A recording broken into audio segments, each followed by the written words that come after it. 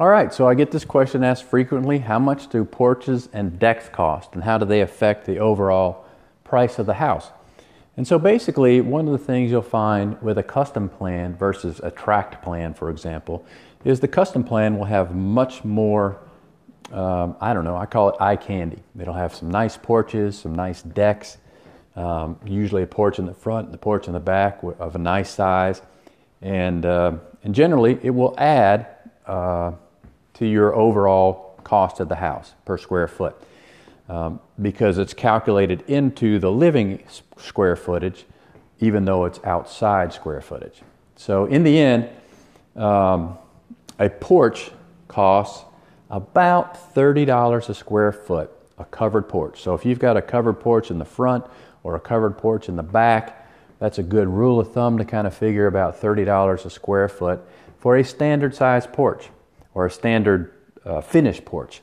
Now, if you want to add things like craftsman columns or special wood pieces, some pediments, or do something more than a standard, you can of course figure on that going up. For example, a standard column may be $300, whereas a craftsman column may be more like $850.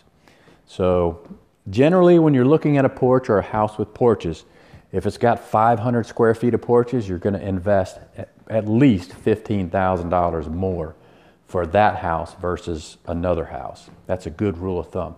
Decks, on the other hand, are a little bit less expensive because a deck is not covered, and generally you can figure $15 to $20 per square foot for a deck.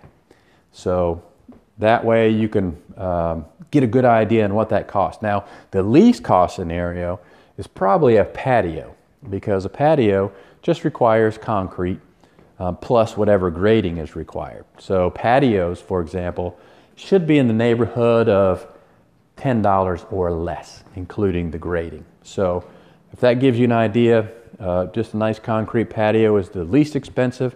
A deck would be the next one, and then of course the covered porches would be the most expensive, starting at about $30 a square foot and going up. And basically this will affect, of course, your overall cost of the house and drive your cost per square foot up, because they only take the square footage of the inside. So if you have any questions on that, feel free to call us, and hope this helped you, and hope you have an awesome day. Thanks.